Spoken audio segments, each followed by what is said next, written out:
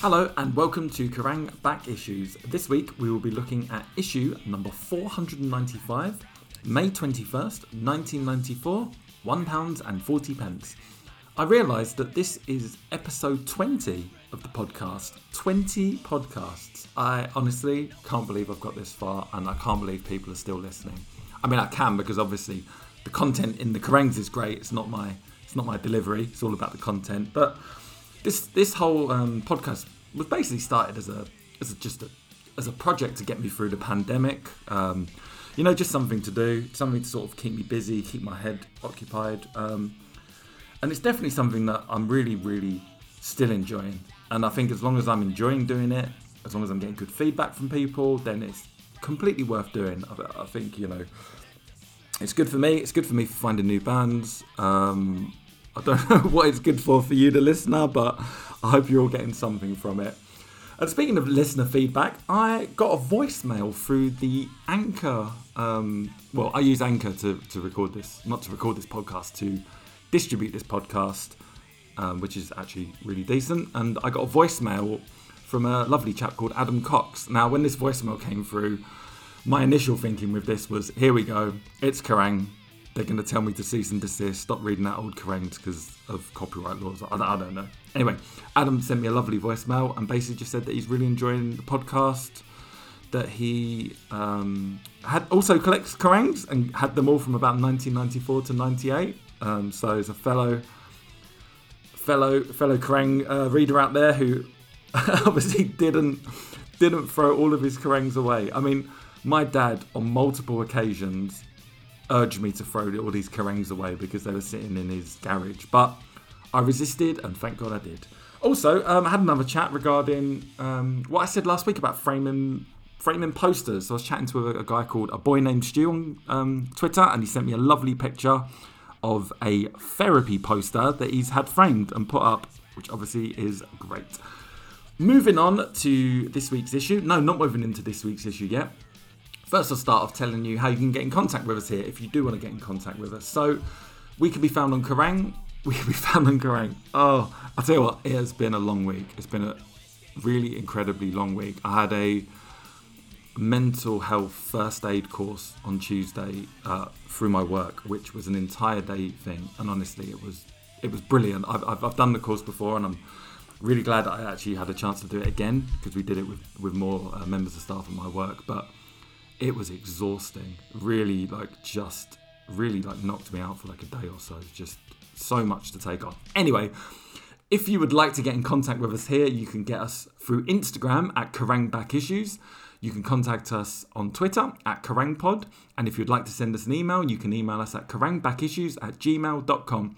And also, if you want to send us a voicemail through the Anchor app, which I didn't even know you could do, like our friend Adam, then you can also do that too.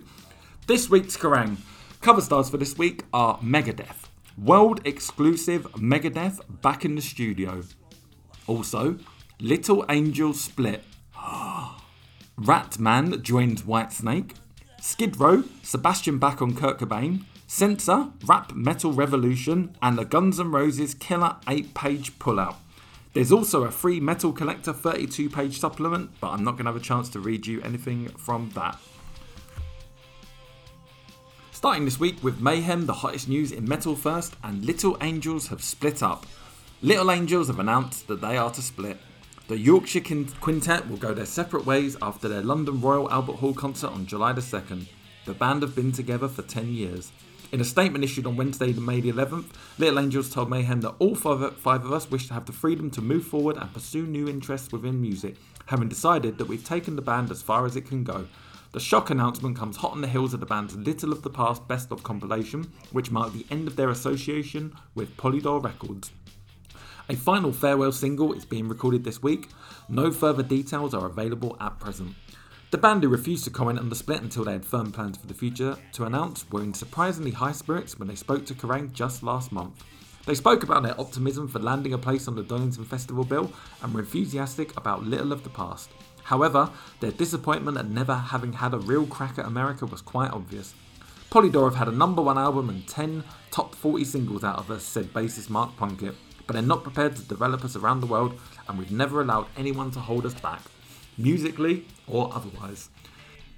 In Kerrang's New Year edition, the band's resolution for '94 was a cryptic, to not be little anymore. Singer Toby Jepson told Mayhem in March that he was pleased when the band were referred to as just the Angels. He was clearly feeling the strain of public media perception, largely that the Little Angels were a soft rock outfit for teenagers. The split wasn't that much of a shock to me, the band's manager Kevin Nixon told Kerrang this week. I think the lads feel they've outgrown the band and that there is so much more for them to do. Little Angels was maybe a little restrictive for their ambitions. Whitesnake released a greatest hits package through EMI on July the 4th. Mayhem can reveal that ex-Rat six-stringer Warren DeMartini is the hot favourite to become the new lead guitarist with a reformed supergroup. DeMartini has long been linked with the position, and sources close to the band now indicate that he is the replacement for Steve Vai. Stop Press and the full lineup of this year's Reading Festival is expected to be announced next week. Red Hot Chili Peppers, Soundgarden, Therapy, Rollins Band and Terrorvision all look set to play on Sunday's Metal Night, with one more band likely to complete the lineup. More news soon. Hole are set to release a second single from their acclaimed Live Through This LP later this year. There's also talk of the band coming over to the UK to fulfil touring commitments originally made prior to Nirvana singer Kurt Cobain's death. Meanwhile, all charges against Hole singer Courtney Love relating to her arrest in April have been dropped. Kyuss have had the release of their third album Sky Valley put back until June 27th. And finally, Kerrang would like to congratulate Bruce Dickinson and wife Paddy, who celebrated the arrival of a baby daughter, Kia, last week. And speaking of Bruce Dickinson, balls to Brucey bonus. Bruce Dickinson will not be playing any live dates this summer, contrary to a number of incredible rumours which have emerged this week. Flyers advertising the involvement of both Dickinson and Iron Maiden in mystery gigs at Milton Keynes and Donington have been slammed by Bruce's management company Sanctuary, who this week told Kerrang that the stories were complete bollocks. Dickinson will be in the States from mid-June until August the 1st and is set to announce his new touring band and a series of live dates on his return. We want to make it absolutely clear that there will be no dates until the autumn, said an official Sanctuary spokesman.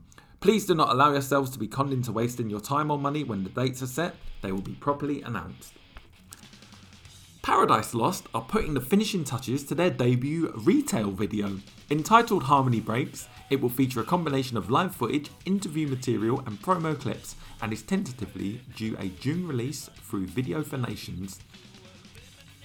Record releases, and the Manic Street Preachers release a new single on May the 30th. The double A sides are PCP and Faster.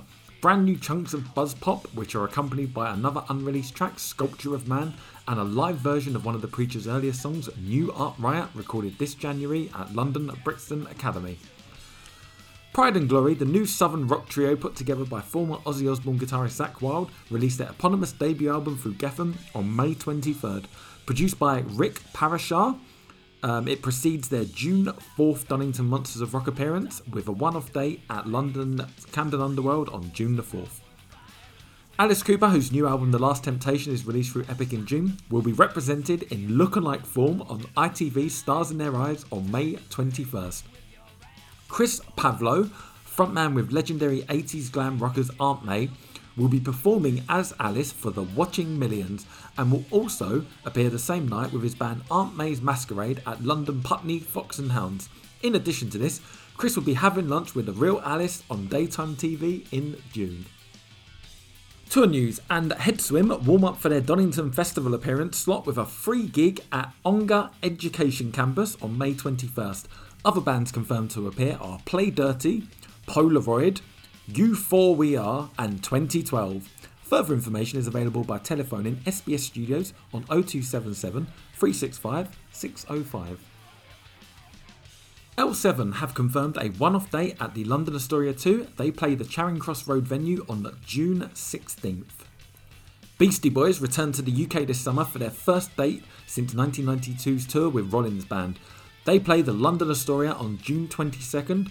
The band, who have been added to the bill of the Glastonbury Festival, released their new album Ill Communication through Parlophone on May 23rd.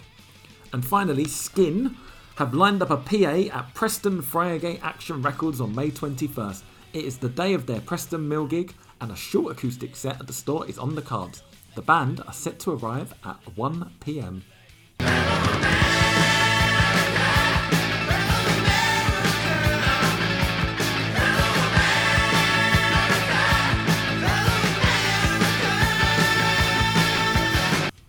Coast to coast now, and this week we are with Lisa Johnson in Los Angeles. When Lisa Johnson goes out, she hangs with Aerosmith in their new club. Then she checks out the schmoozers at Nine Inch Nails gigs, and before bed there's time to take in Rage Against the Machine at benefit shows. For you. It all began with the grand opening festivities surrounding the House of Blues, a new hotspot on the Sunset Strip owned by an assortment of celebrities. Part owners Aerosmith rocked the house for a bevy of revellers inside, including Dustin Hoffman, Depeche Mode Dave Gahan, and his G&R mate Gilby Clarke. Scott Baio, remember Chachi from Happy Days, plus co-owner Dan Aykroyd. Aykroyd, half of the Blues Brothers, resurrected the infamous blues duo, minus the late John Belushi, naturally, for a performance on a subsequent night.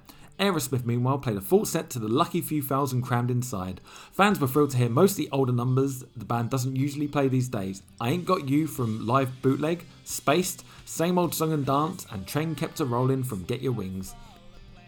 A few days later, Nine Inch Nails headlined a string of sold-out shows at the Palace in Hollywood, capping the week off with an exclusive private party at a small disco nearby. The bash was well attended by the likes of Butthole Surfers Gibby Haynes, Rage Against the Machine's Tom Morello, Corrosion of Conformity's Pepper Keenan, who attended all Nine Inch Nails shows that week, White Zombie's Sean Uzel, and Smashing Pumpkin Billy Corgan.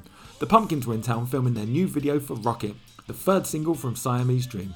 Pumpkins fans should also look out for a home video currently in the works as well as a collection of B-sides which is due for release on CD this summer. Just as you were rising from the previous night's carousing, it was time to throw on your favourite baseball hat backwards and head down to the benefit gig organised by Rage Against the Machine. It raised over $80,000 for Leonard Peltier, a Native American who has been serving time in jail accused with the murder of 2 FBI agents. Much like the cases involved with wrongful imprisonment in the film In the Name of the Father, Peltier maintains his innocence. He has many supporters including Oliver Stone, Robert Redford, and 55 members of Congress. And Rage Against the Machine joined in the fight for Peltier's clemency in fine form. Sorry folks, now to bed. Next week, Don Kay rocks the Rotten Apple with metal's movers and shakers. We now come to part 3 of the Black Metal Court Report. Black metal star Varg Vikernes, aka Count Grishnak, stands accused of the murder of rival Oystein Arseth, but incredibly, he was planning a worse crime at the time of his arrest. Vikernes and his fellow satanic terrorists were plotting to blow up a church during a packed Sunday mass. Tor Oyen files this shocking and exclusive court report. Varg Vikernes is charged with the murder of Oystein Arseth, the Norwegian black metal godfather who was found brutally stabbed to death in August of last year. Vikernes has confessed to the killing, and his alleged accomplice, a young male known only as Snorre, has given an eyewitness account. Vikernes now faces additional charges of arson following the torching of several churches in the region of his hometown Bergen. He's also accused of stealing dynamite with the intention of destroying another church.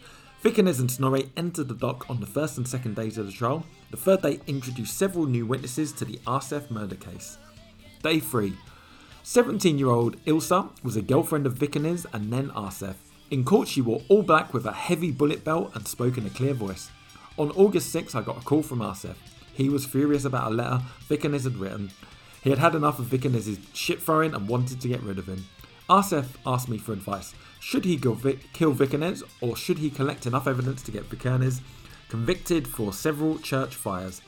He had closely evaluated both options. If Vikernes was to be killed, Arseth would travel to Bergen and electrocute him with an electro gun. Some of the evidence of arson was to be gotten from Saida Andersson, a famous Swedish psychic. The fortune teller said she had seen several pieces of evidence which would convict Vikernes of up to 4 church fires, but she also said she could see Vikernes getting 12 years in jail. Upon hearing this, Arseth was scared stiff. He said Vikernes would never receive such a hard sentence for arson. To get 12 years, he had to be convicted of murder. Arseth contacted me twice more in the last days before he was murdered. He gave the impression of being in a hurry. It was very important for him to do something before something was done to him. In the last call around 30 hours before his death, he was more concrete. He said he was afraid of Vikernes. Either he would do something or Vikernes would. Another witness appearing on the third day was a 21-year-old male who had worked in Arseth's Oslo record store Helvete. He revealed details of the black metal community and its sinister inner circle. Arseth was known as the leader of these cults.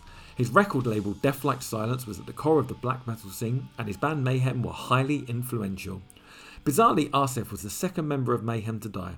The band's original vocalist, Dead, committed suicide in 1991. The witness revealed Arsef was really a nice guy when one got to talk to him alone, but he played a part where being as evil as possible was the goal. Arsef took pictures of Dead after he had shot himself with Arsef's shotgun.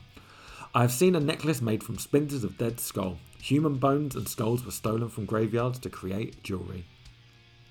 Day 4. The key witness for the prosecution of Varg Vikernes is another 21-year-old male from Bergen, whose identity remains undisclosed. This witness took the stand on the 4th day of the trial. He revealed, around 24 hours before Vikernes and Snorre travelled to Oslo, they turned up at my flat in Bergen. Vikernes offered me 5,000 crowns, £500, to go to Oslo with him, but when he told me that the purpose was to kill Arsef, I immediately refused. I did, however, participate in the discussion on how Arsef was to be killed. Both Snorre and myself tried to stop Vikernes, saying how suspicious it would look if Vikernes was in Oslo on the night of the murder. I stayed in Vikernes' apartment so that his neighbours would think he was at home. I played music and wrote on the typewriter. The neighbours were used to these noises and would thereby testify that Vikernes was at home at the time of the murder.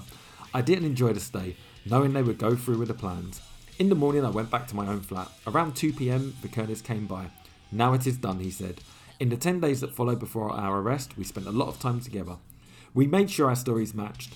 None of us alone decided what was to be said, we did it together. This witness has cooperated fully with the Norwegian police and has revealed details of church fires as well as the murder. The witness will not be implicated in the murder, although he has been charged and convicted of theft of dynamite. Day 5. Øystein Arsef was a man of many personalities. Witnesses painted varying portraits of Arsef during the 5th day in court. Arsef's 50-year-old father blamed the media for portraying his son as a Satanist. We who knew him well knew that Øystein had no religious beliefs. Varg Vikernes smirked as Arsef's father continued. We had a lot of contact with Øystein and continually discussed his business with him. When the church fires were linked with his shop, it became too much for us. We had several family meetings and put pressure on Øystein to make him see what the consequences were for his family, that he was seen as a leader in this environment. Reluctantly, he closed the shop last April. The remainder of day 5 saw various friends and associates answering questions about Arsef. A different Arsef emerged. The deceased was described as a completely evil man, both in thought and action. He devised methods of killing people in fine detail. He also conceived methods of torture and held lengthy lectures on how the torture would affect the victims. Arsef craved power and respect and wanted to be obeyed as a king within the black metal community. However, other members of the inner circle felt he was not extreme enough, a man of little action. Vikernes was of course among the latter group. Day 6. Vikernes took the witness stand again on the 6th day. He was questioned about the church fires and the theft of dynamite. Vikernes entered the dock with his hair tied into pigtails and made these astonishing revelations. Cooperating with Nazi groups, we planned an armed attack on a church during Sunday Mass, when it was packed with people. We, members of the inner circle, were to be dressed as soldiers. The attack was to end with the church being blown to bits with all the people in it. We'd already gotten the dynamite from a gravel pit in Bergen. At first I kept the explosives in my bedroom. After a while I decided to move it to the basement. Vikernes denied suggestions that a specific church had been targeted for the attack, although police believe Nidarosdomen Church in Trondheim was top of the terrorists list. Vikernes added defiantly, I knew about the church fires before they happened, but I will not say who participated in them. I had no active part in the torching. Vikernes then revealed that inner circle members had planned to burn a number of churches on the 6th day of a certain week, which was also the 6th week of the 6th month in 1992. The 3 sixes were of course symbolic of the beast in the Book of Revelations. The burning of many churches on this one night was meant to signify God's downfall. Although in the event only one church was destroyed, Fantoft in Bergen, Vikernes' hometown. It was marvellous when churches burned, Vikernes gloated. I applaud people who have the guts to burn churches. The prosecutor then asked Vikernes if he had burned any churches. The reply was surprising. No, I don't have the guts. Vikernes then launched into a startling warmongering rant. Norway was christened by the sword. Now we shall take the country back with flames and machine guns.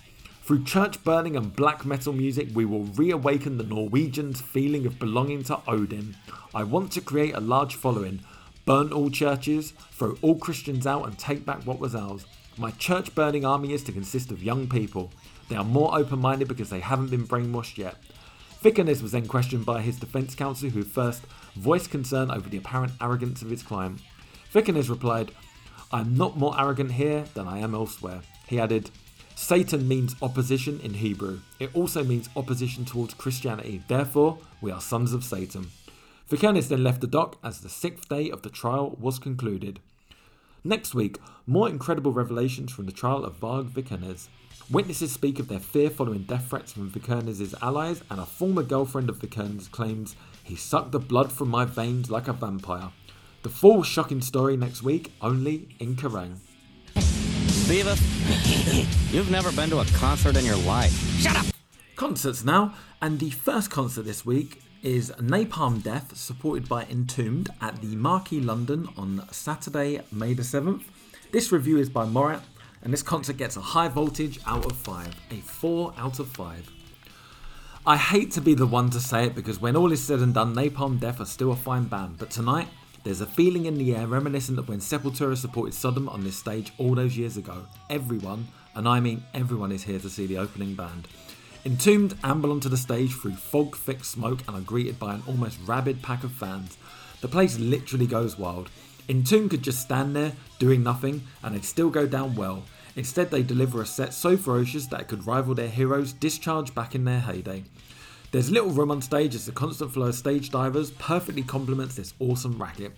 Skulls crack together in mid-air, arms and legs flail wildly, and every now and again a fat bastard, no, I wasn't diving tonight, disappears beneath the surface, which is exactly how the music sounds. Entombed deliver out of hand with frightening power, and the crowd almost drowns them out with the chorus of Jesus Christ, Lord of Flies, and the massive mid-song, Fuck. And Iron Master and Hollow Man are totally incredible. Indeed, the only thing that lets Entombed down this evening is that skin basher Nicky Anderson is frequently out of time, or appears to be trying to keep up with a blistering pace. But what the hell, it's the first night of the tour and the final blast of Left Hand Path. No fuss, no encore is about as subtle as a King's Cross wino in the off-licence on Gyro Day. Magnificent. Napalm Death were always going to have to give it hell to follow that, but for some bizarre reason the PA is turned down, giving them little chance even when they kick off with Suffer the Children and Mass Appeal Madness. Admittedly, I've lost my vantage point and can't see the stage at all for a few songs, but the stage diving slows to a trickle as the band seem to struggle to put across their usual beef. Shane Embry's brilliantly blunt style of almost punching the noise out of his bass appears to be more out of frustration than anything else. Even the kill merely wounds. Maybe now that Napalm are no longer the most extreme band on the planet, they've lost some of their potency. Or maybe this just wasn't their best show. Whatever, the biggest cheer comes for a cover of the Dead Kennedys' Nazi Punks Fuck Off, and the overall show didn't have the same slap in the face sting as the first time I saw them supporting the Stupids all those years back. Or indeed, the same bite as any of their subsequent shows. The new album title never seemed so apt. This next review is for Bryan Adams, live at Wembley Arena, London on Monday, May the 2nd. This review is by Steve Beebe, and this review gets a electrocution out of 5. A 5 out of 5, if you can believe that. Actually, I can believe it. I'll tell you what, a friend of mine who used to work in the music industry, she sent me a message one day. I got a text from her saying, "Do you want to go and see Bryan Adams play an acoustic set in a church in Piccadilly tonight?" Obviously, I said yes. So off we went along, packed into this church.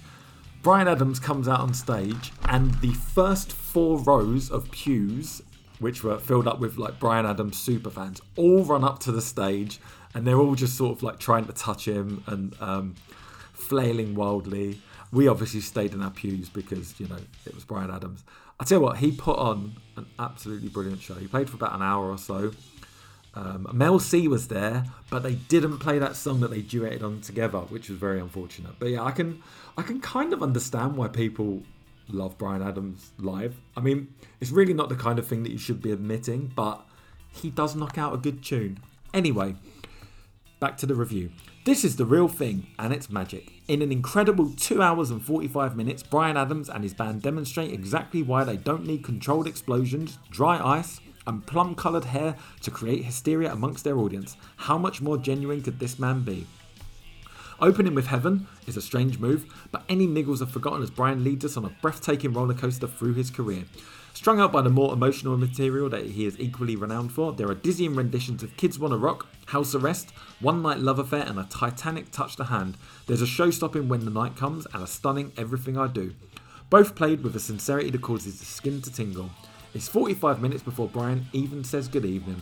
and the party has only just begun. The band's repartee with its audience is second to none. Brian even invites one particular vocal fan up on stage in front of 9,000 people.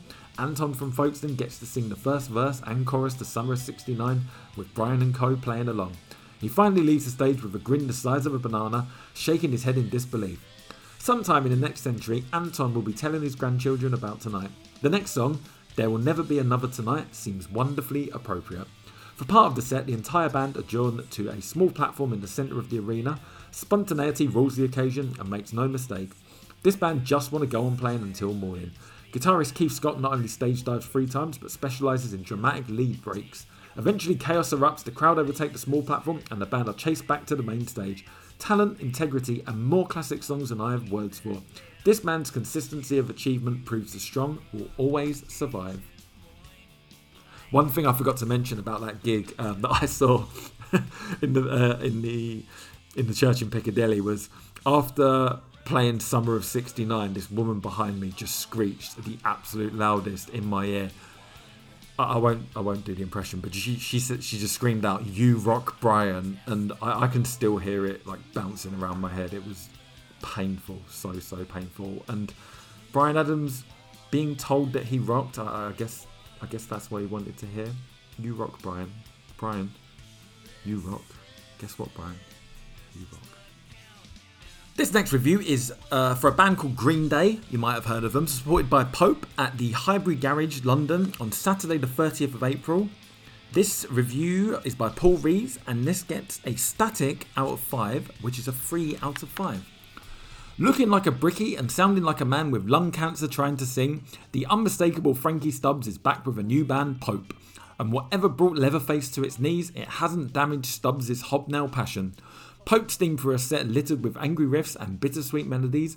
The trio are almost flattened by a transistor PA, but Stubbs' beautifully worn bellow scrapes through the mix. And in I'll Say No More, he's written yet another gnarled and gnashing pop-punk gem to wave like a standard. If you've heard Dookie in all its boneheaded glory, you'd expect Green Day to follow Pope like a tequila slammer, quick, fizzing and lethal, and you'd be sadly mistaken. Instead they motor into Welcome to Paradise, all drill riffs and sunburnt choruses like they're going to tear your head off, only to spend the next hour pissing about smiling smugly. Billy Joe Armstrong breaks up his 3 chord nuggets by mugging to an imaginary gallery. Mark Pritchard aimlessly plucks his bass and headbutts his mic during the gaps, while drummer Trey Cole is as anonymous as his name is ludicrous. The steady stream of stage divers slows to a trickle. By the end, even a blitzkrieg bop through FOD has failed to stifle a yawn. The album title means shit. Tonight it was self-explanatory. This next review is for the Mick Ronson Memorial Concert. This took place at the Hammersmith Apollo London on Friday, April the 29th. The review is by Paul Rees. And this concert gets a short circuit out of 5, which is a 2 out of 5. Dear oh dear. Mick Ronson died a year ago. He's best remembered tonight on 2 video screens ripping out the White Heat riff to David Bowie's classic Jean Genie. He is not best remembered by the procession of artistic corpses who are wheeled out to pay lip service to his memory for the price of a £25 ticket. All for charity, of course. A roll call of people who'd turn up at the opening of a door if they got to play a couple of songs beforehand. The 2 Rogers, Taylor and Daughtry, Steve Harley, Bill Wyman, and Lord help us, Rolf Harris and his wobble board. In fact, almost everyone who worked with, spoke to, or knew of the late guitarist is here, except for Bowie himself. And by the time ex-Radio 1 DJ Whispering Bob Harris and a succession of old hacks have traded platitudes, a couple of bad pub rock bands and Big Audio Dynamite have piled on the musical slop, and Captain Sensible has been told to fuck off by one thoroughly dismayed punter, you're almost wishing you were in the same place as dear old Ronno. The sorry mess is eventually pulled together by Joe Elliott, Phil Collen and Ronson's old partner Ian Hunter. The Def Leppard duo offer their respects with rootin' tootin' covers of Moonage Daydream and Suffragette City, while Hunter brings a lump to the throat for all the right reasons on the closing All the Young Dudes. In the end though, one listen to Ziggy Stardust will tell you more about Mick Ronson than any number of all-star and no-star meat markets. This next piece is called The Kurt Tragedy by Sebastian Bach, the lead singer of Skid Row. It's kind of like he's written a letter into Kerrang and they've just published it. So it's probably a bit from communication, but I feel like they've given it its own page, separate from everything else. It's quite odd. Anyway, let me read this. The suicide of Kurt Cobain left millions of rock fans and musicians shocked, saddened and confused. Many fans and writers have tried to find some meaning in Kurt's death, but even Kurt's own suicide note left so many questions unanswered. Skid Row singer Sebastian Bach is one of rock and roll's biggest and most colourful characters. On the surface, Sebastian had little in common with Kurt, but Sebastian is a father of 2 boys, and it is the sympathy for Kurt's daughter Frances Bean that has moved him to write the following message to Kerrang readers. I find the comparisons between Kurt Cobain and John Lennon on MTV misleading to the young people in the world today who may not have heard Lennon's music.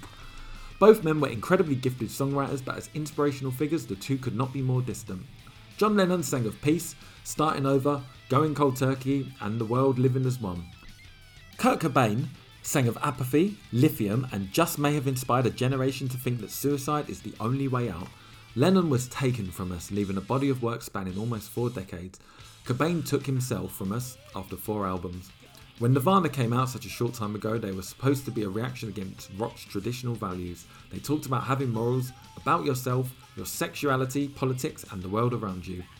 Then why is it that Cobain decided that his fans were more worthy of his life than his own daughter?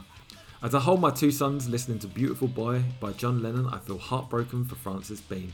Suicide is the ultimate act of selfishness, megalomania, cowardice. John Lennon was a father and a man. Kurt Cobain killed himself before he had the chance to become either. Sebastian Bach, Skid Row, USA. I am going to take umbrage with this letter. I have got no idea why Sebastian Bach decided to write this letter into Kerrang. It's kind of incredibly, I don't know. It strikes me as being a bit silly. It's a bit, I don't really understand. I guess maybe MTV at the time was making comparisons between Kurt Cobain and John Lennon because they were, they were taken from us, killed in their prime, whatever you want to say. But like for him to call Kurt Cobain, like the act of suicide, selfish, an act of megalomania and cowardice, I don't know. That doesn't really sit very well with me. He was quite clear that he was a very, very unwell person. His mental health issues, his addictions, they've been talked about so much. And I think I don't really understand why Sebastian Bach wrote this letter in. This kind of annoyed me a little bit. I don't know. Again, I'm really lost for words a little bit about what the point of Kerrang putting this in here for. What Kerrang put this in the magazine for, and why Sebastian Bach thought it was the right time to write it. Maybe he loves John Lennon and he didn't want John Lennon to be compared to Kurt Cobain. I mean, what a weird thing to do. Let's move on. We now move on to communication. Gonna get it together, my bell. Like my bell, I got the ill communication. My bell, got the ill communication.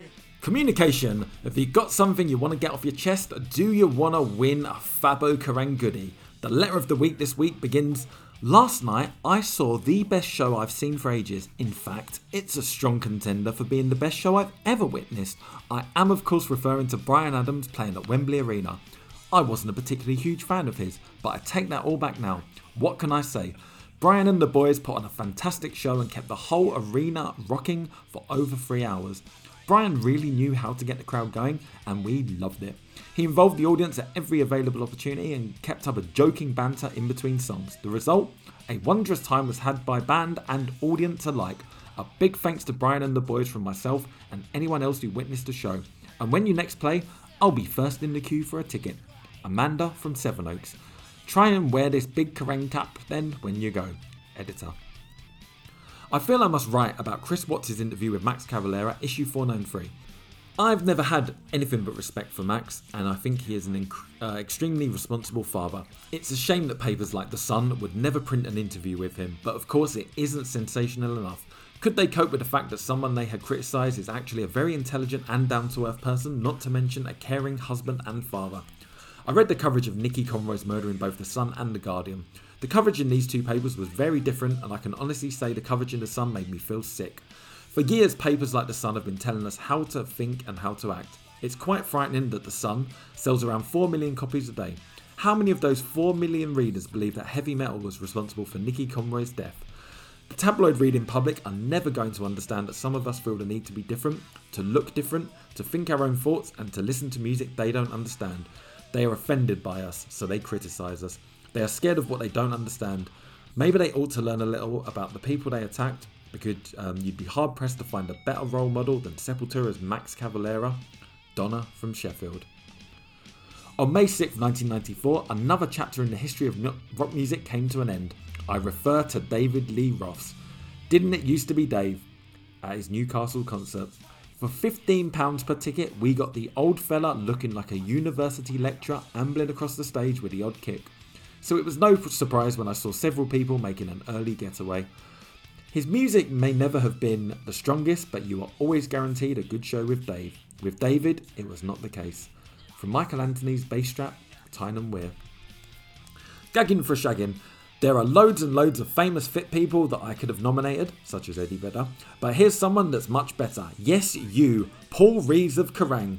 When I first saw you on MTV's Headbangers Ball, I couldn't breathe. I've never seen such talent, and I loved the way you said doo-wop. That was just so cool. I also totally agreed with everything you said about Terrorvision. A poster? Please. AS from Manchester. I'm writing to apologise to the band Dig, who played an excellent set in Norwich while supporting the Rollins band. I'm not apologising for myself, but on behalf of the rest of the people in the audience who just sat there, motionless on the floor during Dig's set. There were only about 10 of us right at the front of the stage dancing. On the way out after the gig, the bass player from Dig thanked us for going to the front. He shouldn't need to have thanked us. Everyone else should have been dancing too. The Rollins band were excellent too. Right from the start of their set, they were totally hard-hitting and intense. We were still at the front getting squashed from every direction, but it was worth it to see the Rollins band. Thanks to Dig and the Rollins band for the best night out I've had in ages. Nikki from Beccles. I've just been to see Whatever at Trillions in Newcastle. They are one of the best bands I've seen for ages. The Wild Hearts will miss that drummer more than he'll miss them. Chris Cornell's flannel shirt from Phenom. Terrorvision recently played the Boardwalk in Manchester, which due to its club licence is unable to admit under 18s. Prior to the gig, the band's bus was mobbed by over 30 kids who are under 18 but had been sold tickets by an outlet in the city centre, or who were 18 but had no ID. The venue would not admit them for fear of being closed down, despite our best efforts and threats of pulling the show.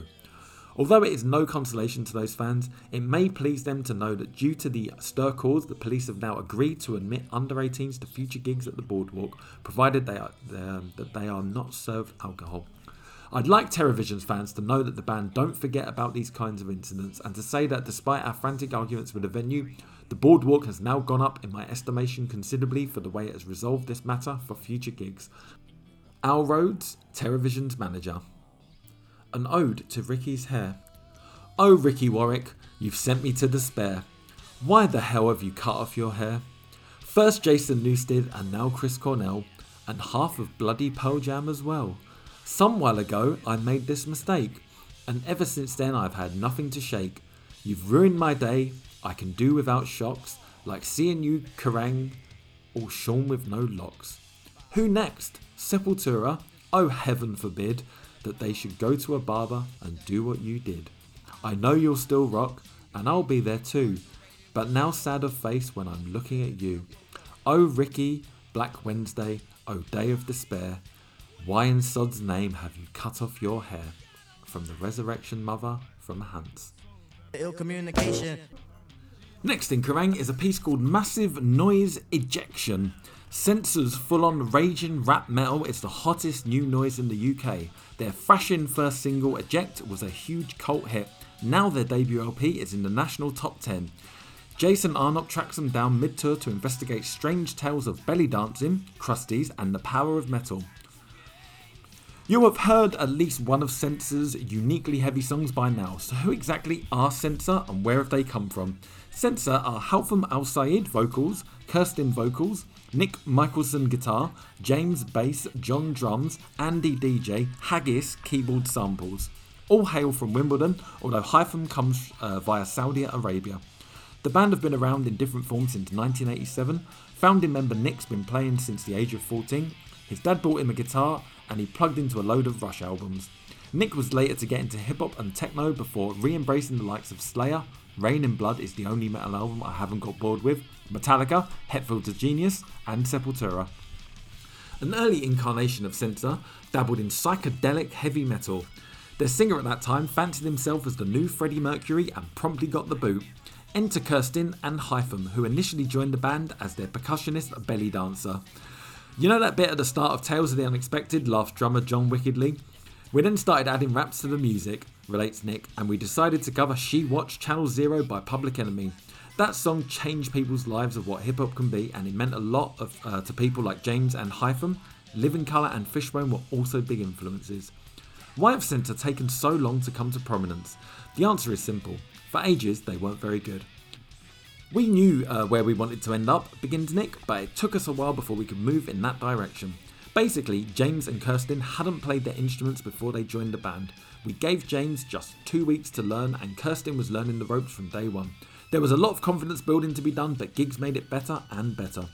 I used to be in a really bad band called Plastic Pig when I was 13, reveals John, who joined Censor 2.5 years ago. We did AC/DC covers, Cult covers, the odd Bryan Adams cover, and then I got into Hendrix and late 60s hard rock and psychedelic blues. Censor went through an indie pop phase in the early days. Nick admits, and originally there were problems with 7 people creating stuff, but we've introduced each other to different styles of music, so we're all pretty much on the same level now. The music press ignored so-called crusty looking bands and festival type bands for a long time. Stuff like Back to the Planet and Odric Tentacles. Crusty is as vague and useless a tag as Riot Girl. Nick, we grew up in that so-called crusty scene, so the first audiences we ever had were crusty audiences. They were positive and friendly, really open-minded, that's why we've been associated with that whole thing, but it has been a bit stupid. So when did the current Censor realise that what they were doing is a bit fucking special? Nick. We never actually reached that point, but we knew that was where we wanted to be, was a bit fucking special. What we wanted to do had never been done before, and we really wanted to hear that. You don't tend to realise yourself if you're special. A few hundred people leaping around and giving you a really good buzz, now that's special. It's been a good 12 months since the debut Eject single was unleashed early last year. I was a bit worried about doing Eject as a single, reflects Nick. We thought it might only sell a couple of thousand because it didn't seem that commercial, but it got to number 1 in the chart and stayed in there for a year. Ironically, the thrash rapping Eject was still in the charts after the subsequent Karma single The Key dropped out. We never tried to rush things off as Nick in explanation of their success, or get those really big chart positions too early. We've been lucky with the way it's built up. Make no mistake, Censor love their metal. Their latest full single is Age of Panic, remixed with a bloody great big riff over the top. Hell, even their bus driver Ned has impressive metal cred. He is reputedly the man who named Motorhead's classic live album No Sleep Till Hammersmith. Live, Censor are more intense than 99% of straight rock bands and more entertaining. Tonight at the Northampton Roadmenders, when someone yells "Get your tits out" at Kirsten, Hypham gets the wag up on stage and asks him to get his cock out. He doesn't. Censor have also toured like bastards, doing 3 or 4 interviews a night and continually fielding questions about Rage Against the Machine. Says Hypham, "We've caned England quite heavily. It's just an irrational fear that if you disappear for more than 2 weeks, everyone will forget about you," he grimaces. "We'd have to go back to playing the fucking George Roby again." The 8-page pullout this week is an 8-page pullout of Guns N' Roses, and it's some posters. Lovely. These posters didn't make it onto my wall, unfortunately. I don't know what happened in '94. I'm sure I was still a big Guns N' Roses fan, so it's a bit confusing why they didn't make it on my wall. Anyway, there's a piece about the new single, which is Since I Don't Have You, and Jason Arnott speaks to a few fans in the street around Carnaby Street, where the Krang offices are. People aren't very happy with it. They don't really like the single. That's fair enough. At the back of it there is a competition. So competition corner, go for your guns. It's another great Guns N' Roses giveaway courtesy of Kerrang. Yush indeed. Here's your chance to get your hands on not 1 but 2 highly exclusive pieces of GNR swag, all for the price of a phone call. Each of our 10 lucky winners will receive the following killer prizes: a limited edition CD of the Gunners' new single, Since I Don't Have You, packaged in a special tin embossed with a GNR logo. Plus, one of a very limited number of Guns N' Roses promo radios, decorated with the sleeve artwork from the album's latest album, The Spaghetti Incident. To stand a chance of winning these great Guns goodies, simply answer the following question correctly. GNR guitarist Gilby Clarke was previously a member of which LA-based rock and roll act? Was it A, Kilford Frills, B, Kill City Dragons, or C, Killers? If you know the answer, call 0839 401 3388. Leave your answer, name and address. There's also another competition on the next page. Fighting with the Angels. This is the big one. Little Angels fans, the Big K has got one hell of a competition for you. This is your chance to win the personalised boxing robe worn here by Toby Jepson, frontman of the Little Angels. It's the very robe he wore on the cover of Kerrang earlier this year. There's only one of these items in existence and it could be yours. What's more, Toby and the rest of the Angels will present this exclusive prize to the lucky competition winner in person backstage at the Albert Hall when the band play their farewell gig on July 2nd. Stand a chance of winning this 1 in a million prize. Answer the following question. Little Angels' first UK hit, Radical Your Lover, was co-written by which US hard rock star? A. John Bon Jovi, B. Dan Reed, or C. Paul Stanley? If you know the answer, call 0839 401 339. Leave your answer, name and address.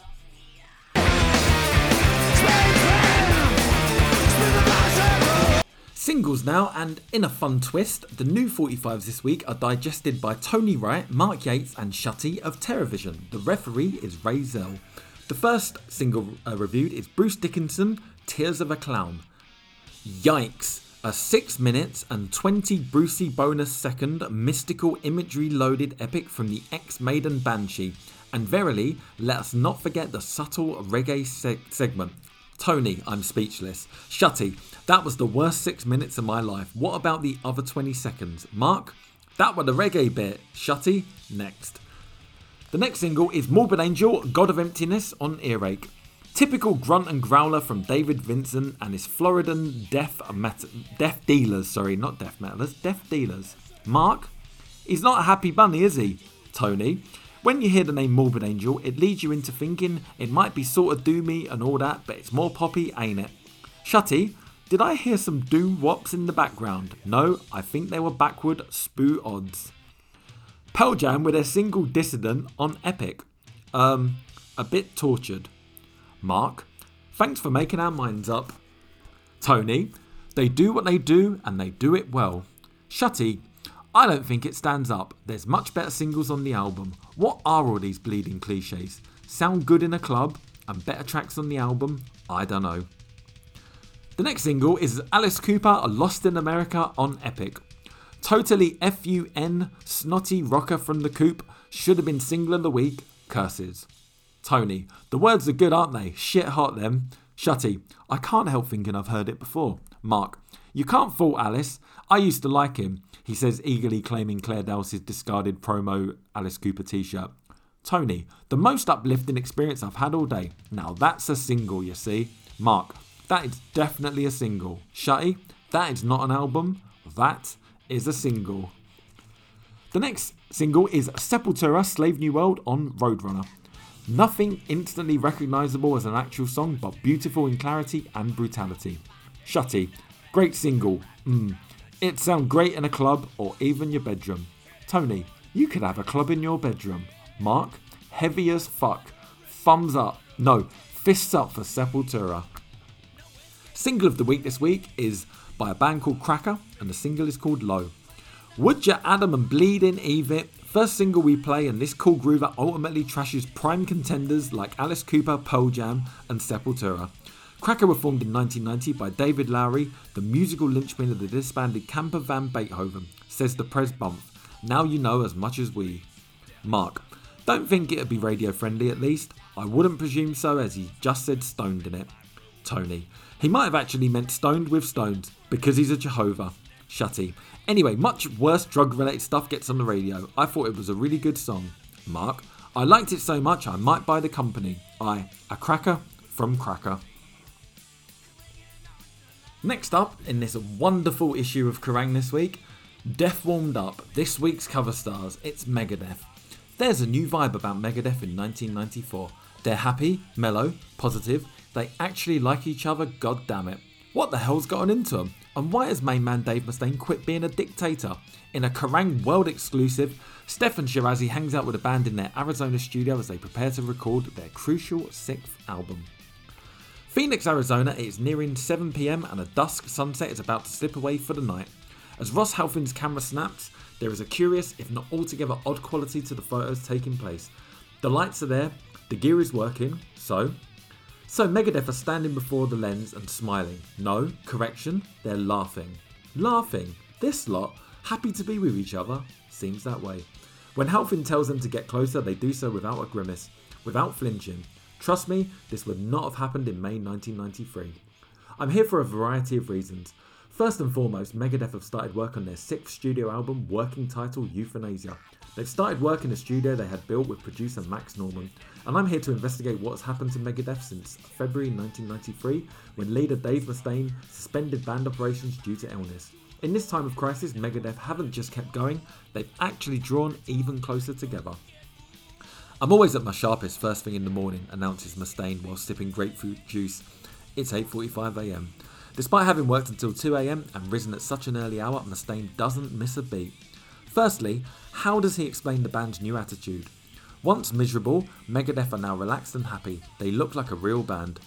Obviously, job security played a big part in the bond that's been created recently, he explains. That came by increasing the percentages, the dollars divided by the band, and simple, creative and artistic freedom. Recognition goes a whole lot further than 5 cents on the dollar. Mustaine seems to have finally recognised the dictatorial streak within him that has, on occasion, threatened to ruin Megadeth. When did it finally click that Mustaine had to release and let go so that Megadeth could move forward? I think 99 Ways to Die, the band's contribution to the Beavis and Butthead album, was where a lot of things changed. Angry Again from the Last Action Hero soundtrack was a big improvement, and 99 Ways was proof that things were on an upswing as far as the mechanics of the band function. If things get any better right now, I'm gonna explode like Mr. Creosote in The Meaning of Life. But then I think, shit, I've worked my arse off. I've toured in the most miserable conditions, been with people who are undesirable, had horrible run-ins with drug addiction, alcoholism, band problems, personality problems, conflicts of interest. All that stuff is conditioning me to appreciate just how good things are right now. If I hadn't gone through that stuff, things wouldn't seem as magnificent as they are now. Emotionally, it's been the most rewarding because now I look at the guys in the group and I actually feel something for them. Before, I used to feel threatened. Really? You used to feel threatened by them? It always seemed like it was the other way around. Well, I play hard, and because I play hard, some people think I don't like them, which isn't always the case. And I also realised that it wasn't just my ship, that each of us had an oar, and if only one of us is paddling, then we go round in a circle. If all 4 of us were there, the same, then 3 of us would be unnecessary. Would you accept that at one point Megadeth was like a boot camp with Dave Mustaine as a drill instructor? It always seemed so oppressively intense to be in the band. But look at where we are right now. The calibre of respect that we draw from our peers and the record industry, he reasoned. Musically and lyrically, we have no boundaries. We work at a level of quality that few match and most fear. I guess a lot of the decisions I've made in the past have been very self-serving, but they've always been very accurate for the long-term effect. I think the guys thought I would do that to just serve myself and be a jerk, when I was protecting us all. Now there's certain employment practices we use, there's certain songwriting methods we use, there's certain spiritual values we have. We all get along a lot better. So do you think they have the courage to come up and call you an arsehole if they think you're being one? I don't think they'd say it like that, but we'd talk, they'd bring it up. I think overall I've become very confrontable. The next Megadeth record, Euthanasia, whatever, will be more of a group effort, although Mustaine is still responsible for a lot of the songs written. These guys now write their own parts, he explains. The song is written in a certain fashion, but each part that the player plays is their own signature piece, their own contribution. The piece that they feel the most comfortable playing within that particular song. Did Mustaine ever feel in the last 2 years that he had lost an edge to his writing because he wasn't getting high anymore? Does he still have to try and find some sort of tension to write songs? First of all, no. I never felt I'd lost an edge because I wasn't getting loaded anymore. And I don't have to find anything, it's really very simple. I'm really lucky. I can pick up a guitar and people want to listen to what I play. That is a gift. And I know I'm really good at what I do. It's really important to like what you do and know you're good at it. When did this level of self-esteem develop within you? Your lack of self-appreciation has been well documented. It was when we went out with Metallica last year that I recognised that. Every single one of the fans there to see them saw us too, and there wasn't a great difference between the two bands. One's been working a little longer, we both have the same kind of energy and we both have the same love of our audiences.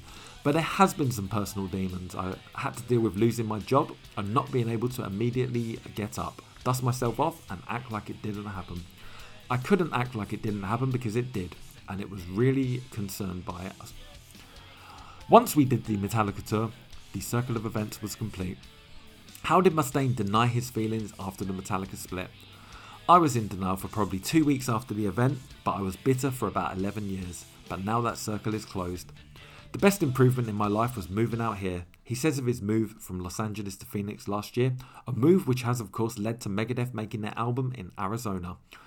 I don't think the rest of the band would want to move out here if it wasn't an improvement environmentally. I live here. Bassist Dave Ellefson lives here. Nick Menza guitar is also looking at a house as we speak. What this environment has done for me is it's taken a certain weight off my neck. In LA, it always seems you have to act right, look right and talk right. In LA, we're big fish in a big pond. Out here, we're big fish in a small pond. People treat us differently out here. We're human beings. In LA, it wasn't like that because we weren't some big Oscar winners. Dave Mustaine has seemingly been on a lifelong quest for respect from all walks of life. As a human being, as an artist, why is it so important to get respect from people you don't know? Well, I don't know if quest is right. Maybe you're reading into what I said a little more than it maybe deserves, because I really don't give a fuck what people think of me. I know that now my life is simpler. It isn't as motivated by money anymore.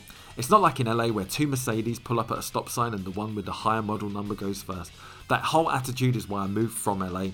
It was a wonderful place, but I needed somewhere more suited for me. Somewhere a little more low-key. Here you tend to see people as they really are. And then when you go to LA, New York, London, you see the people that are the sharks in the pool. You see what they're all about. Until you're really around people, you'll think that all the go-getters, the I'll fuck you before you fuck me people are normal. You forget what normal people are like. That's when you see normal people on the street, you think, what a bunch of simpletons. But then you try to realise that it's the creeps who try to crawl up your ass who are the exception to the rule. I'd rather associate with normal, everyday people. People like our fans who work every day, are proud of who they are and have dignity. Instead of dealing with people who are caught up in being just the right colour or just the right way. Mustaine accepts that his former fast lane friends were kept due to his own dreadful insecurities. The professional ass kissers will tell you what you want to hear, and then you turn around and they talk about you behind your back. They don't have any loyalty or devotion. It's all get what you can, when you can, while you can. I respect people who are true to themselves. That's one of the things that bugs me the most about the music industry. You see bands who go from bangles hanging off their clothes to the big tattoo scene and flannel. The people who change their whole musical outlook to catch a wave. When did you realise that music industry folk weren't the people who were going to help you or the band? When we did the Aerosmith tour, that was a disappointment for us. In what sense? The people we looked up to weren't the people we perceived them to be. It's like going to see The Wizard of Oz. You think the Great Oz is this big powerful man and it's really this little wimp behind the curtain. We got treated really poorly on that tour. Megadeth were booted off the Aerosmith tour after just 2 weeks. Mustaine frequently slammed the Smiths from the stage. He's got no regrets on that score. Aerosmith were a cool band, but I wouldn't tour with them again. People said it'd be a great package because we're both sober bands, but you've got to look at the dynamics of the people. You put 2 people in a room who are totally different and they'll obviously either get on or they won't. One of the things that bugged me the most was when I was being introduced to Steven Tyler's wife, and he said, "This is Dave, he is Megadeth." I said, "No, I'm not." And he goes, "Yeah, you are, just like I'm Aerosmith." I just went, "Excuse me." I figured, this guy's an asshole, and that was only on the first night. Mustaine is still bitter over the Aerosmith experience, but overall leaving LA seems to have taken the edge off his more hostile instincts. It's left him and Megadeth with a clear mental space in which to make the new album, due incidentally in October. Once again we can go back to the Metallica tour, Mustaine says. "We went on tour with the boys and there didn't seem to be competition between the bands. There's no one else like either of us in our own right, so there's no competition. That's when I finally realised, why am I trying to be like them?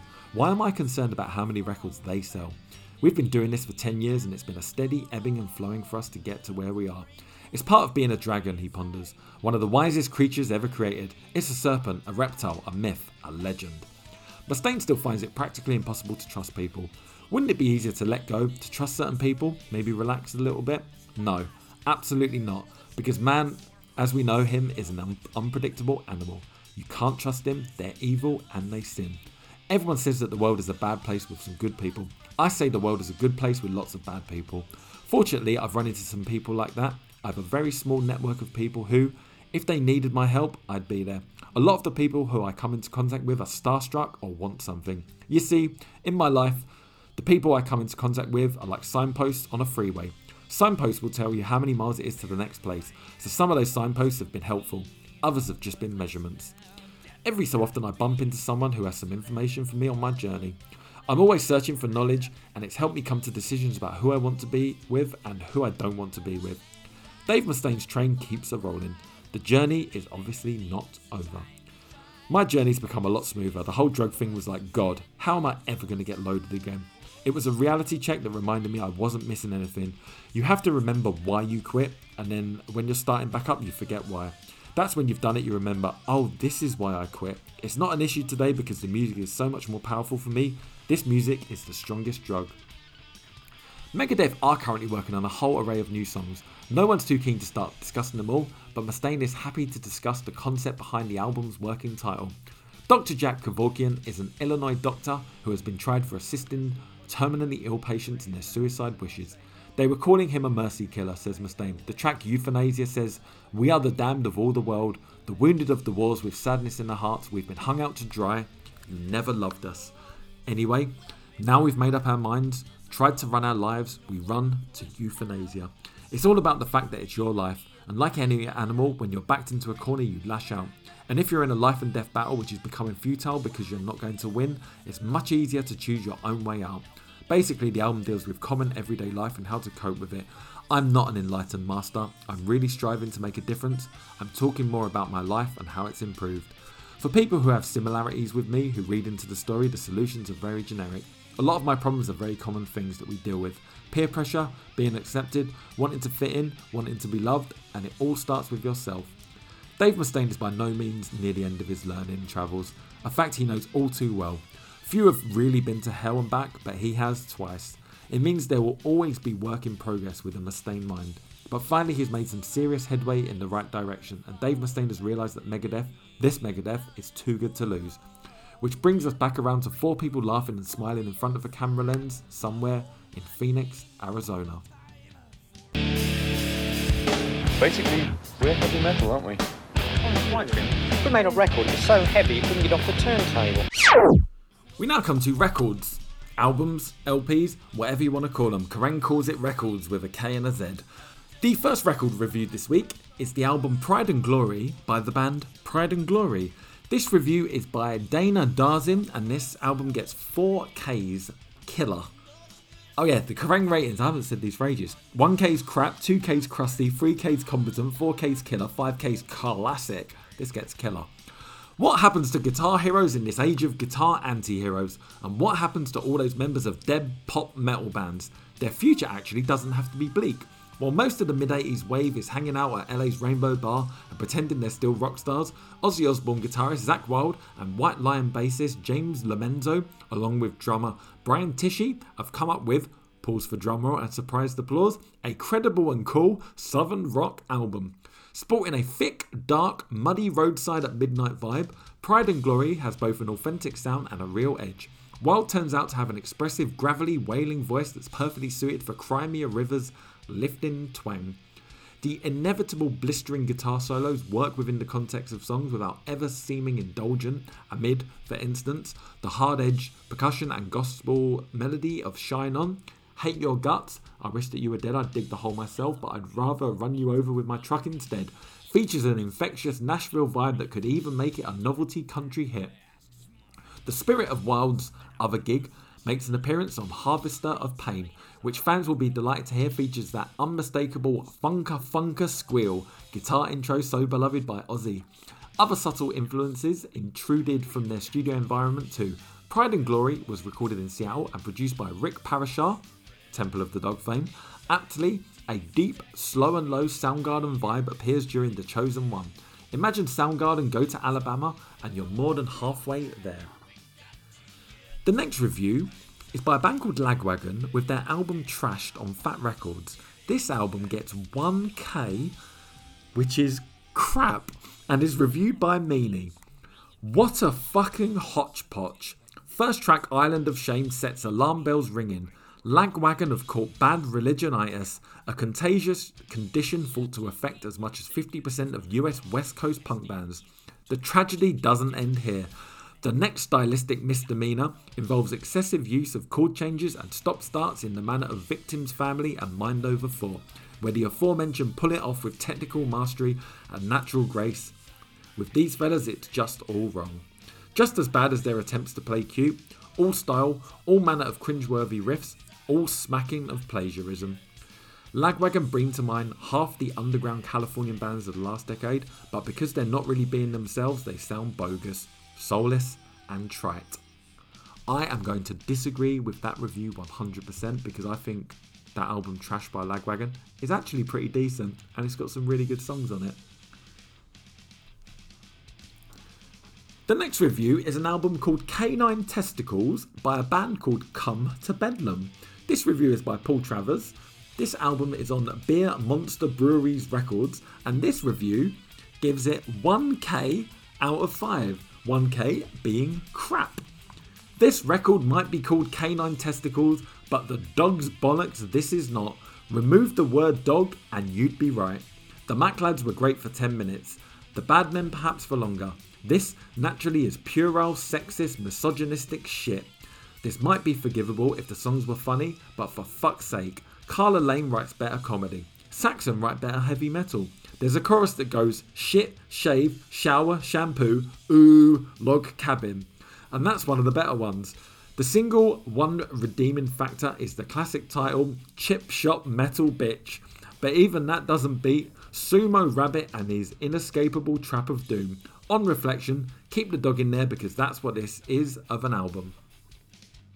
The next review is for the album Diary on Sub Pop Records by the band Sunny Day Real Estate. This review is by Golden Goldstein and this gets 4Ks out of 5. Emo-core is the operative word here, songs moving in great emotional dips and eddies.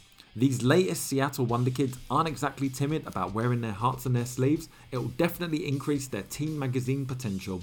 Sensitive guy points aside, Sunny Day Real Estate make up a Seattle hardcore supergroup, culling members from Christ on a Crutch, Resolution and Brotherhood, with the emphasis shifted off the aggro and onto tense Beatles-esque harmonies and splinter guitar chords that explode into full force gales like In Circles.